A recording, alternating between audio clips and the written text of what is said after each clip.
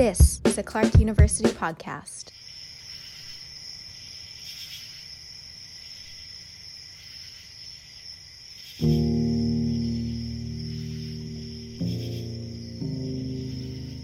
As the story goes, or the myth goes, he had a large cherry tree out in this yard.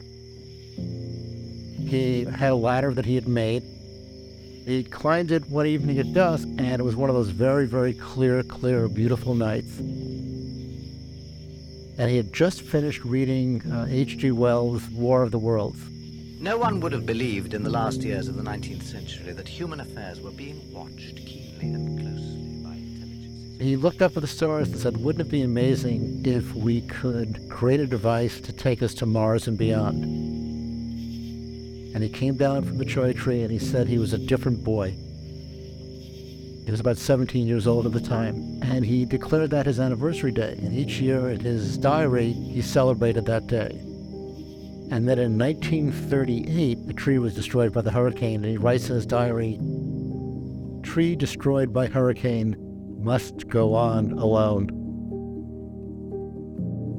Charles Slatkin is telling the story of a young Robert Goddard. Charles has been long fascinated by Goddard, known as the father of American rocketry.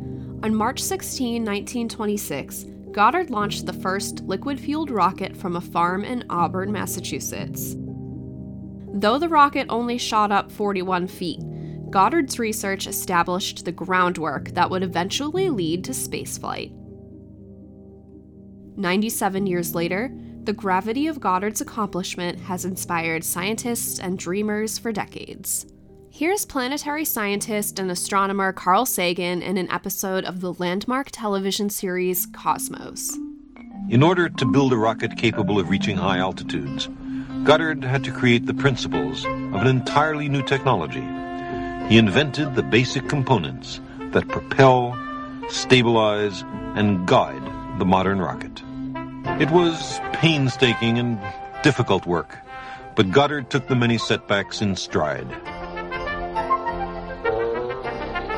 He sifted the wreckage of each experiment for clues to guide the next. Constantly refining old techniques and inventing new ones, he gradually raised the rocket from a dangerous toy and set it on its way to becoming an interplanetary vehicle. I'm Melissa Hansen, a producer in Clark's communications office, and this is Challenge Change. Charles Slatkin and Robert Goddard have a few things in common. Both are Clark graduates. Goddard received a master's degree in 1910 and a PhD in 1911, and Charles received his bachelor's degree in 1974. Both were also Clark professors. Goddard taught physics and Charles taught film production and photography. Now, Charles owns Goddard's boyhood home in Worcester. When the 1825 home at 1 Talawanda Drive went on the market in 2021, Charles made a quick decision.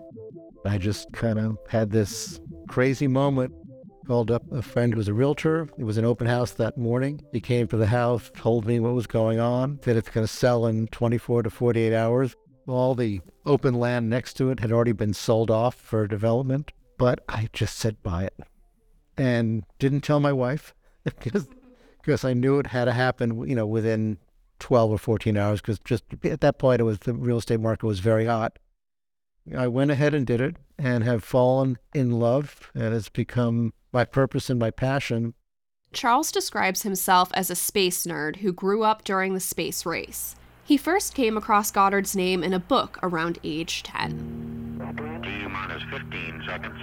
I sat in PS 139 in Brooklyn and listened to Alan Shepard. T-minus 10, 9, 8, 7, 6, 5, 4, 3, 2, 1. I think in the 5th or 6th grade, I went to our local school science fair. And I'd always been interested in science, and everyone assumed I was going to be a scientist or a doctor like my father. But I picked up this book, Great Inventors of the 20th Century.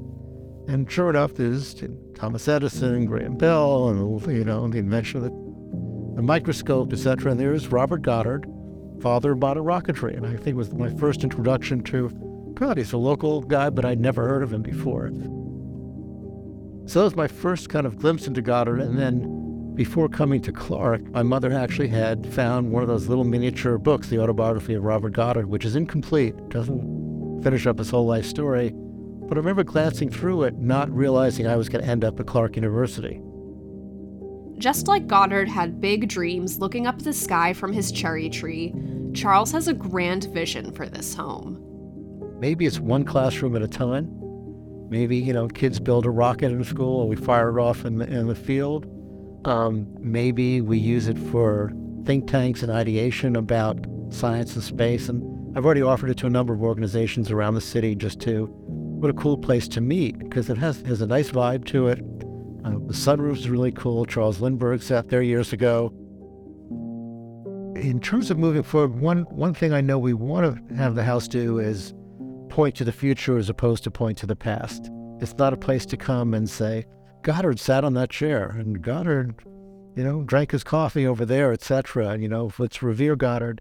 It's more of a place like, wow, this is kind of where it started, and here was this young kid who had a vision and somehow was really persnickety and persevered and made incredible things happen to the point where, the Webb telescope, as looking back in time, was built at a place named after him.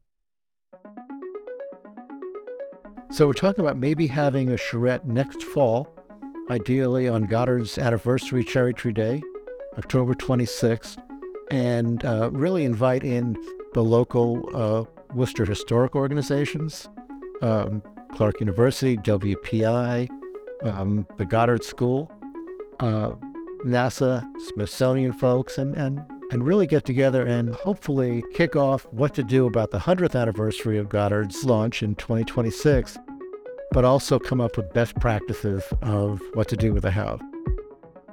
I think it's an incredible opportunity to not only celebrate Goddard's achievement, but all the scientists, engineers, mathematicians, visionaries, and people that dream big. So I'm hoping to use this centennial not only to promote Goddard's legacy, but use it to inspire this next generation, the Mars generation, so to speak. And I don't think a lot of people even appreciate nowadays. There's this whole misconception that space is, all about space tourism, and it's all sort of a waste of time when there's so many troubles on Earth. And yet, most of space exploration these days really involves remote sensing, really monitoring climate change, telecommunications, the internet. I mean, we wouldn't have the connectivity we have. We wouldn't have the sense of planet that we have without space. While people like the Wright brothers are household names in America, Goddard is somewhat forgotten in history. Even as he was inventing his liquid-fueled rocket, he was ridiculed by some. He'd walk down the hall, even at Clark, say, yeah, how's that moon rocket going, Bobby? And certainly he was mocked by the New York Times in that terrible article, which really, in some ways, made him perhaps the reticent, secretive person that he became. In a 1920 editorial page feature, the New York Times dismissed Goddard's research, particularly the notion that a rocket could function in a vacuum. The feature suggested Goddard did not know the relation of action to reaction, and added that he, quote, seems to lack the knowledge ladled out daily in high schools. In 1969, the paper issued a retraction, which reads in part, further investigation and experimentation have confirmed the findings of Isaac Newton in the 17th century, and it is now definitely established that a rocket can function in a vacuum as well as in an atmosphere. The Times regrets the error. But what's most interesting about the retraction, it was written 2 days before they landed on the moon. He envisioned things like the vacuum train he patented, years before he fired off his first rocket, which is the modern-day Hyperloop. He wrote articles about interstellar space travel, or what it would take for astronauts to hibernate. He had a lot of work with solar power, etc. So he really was way ahead of himself. But he persevered on very quietly. But there was a lot of failure. Progress was slow for Goddard.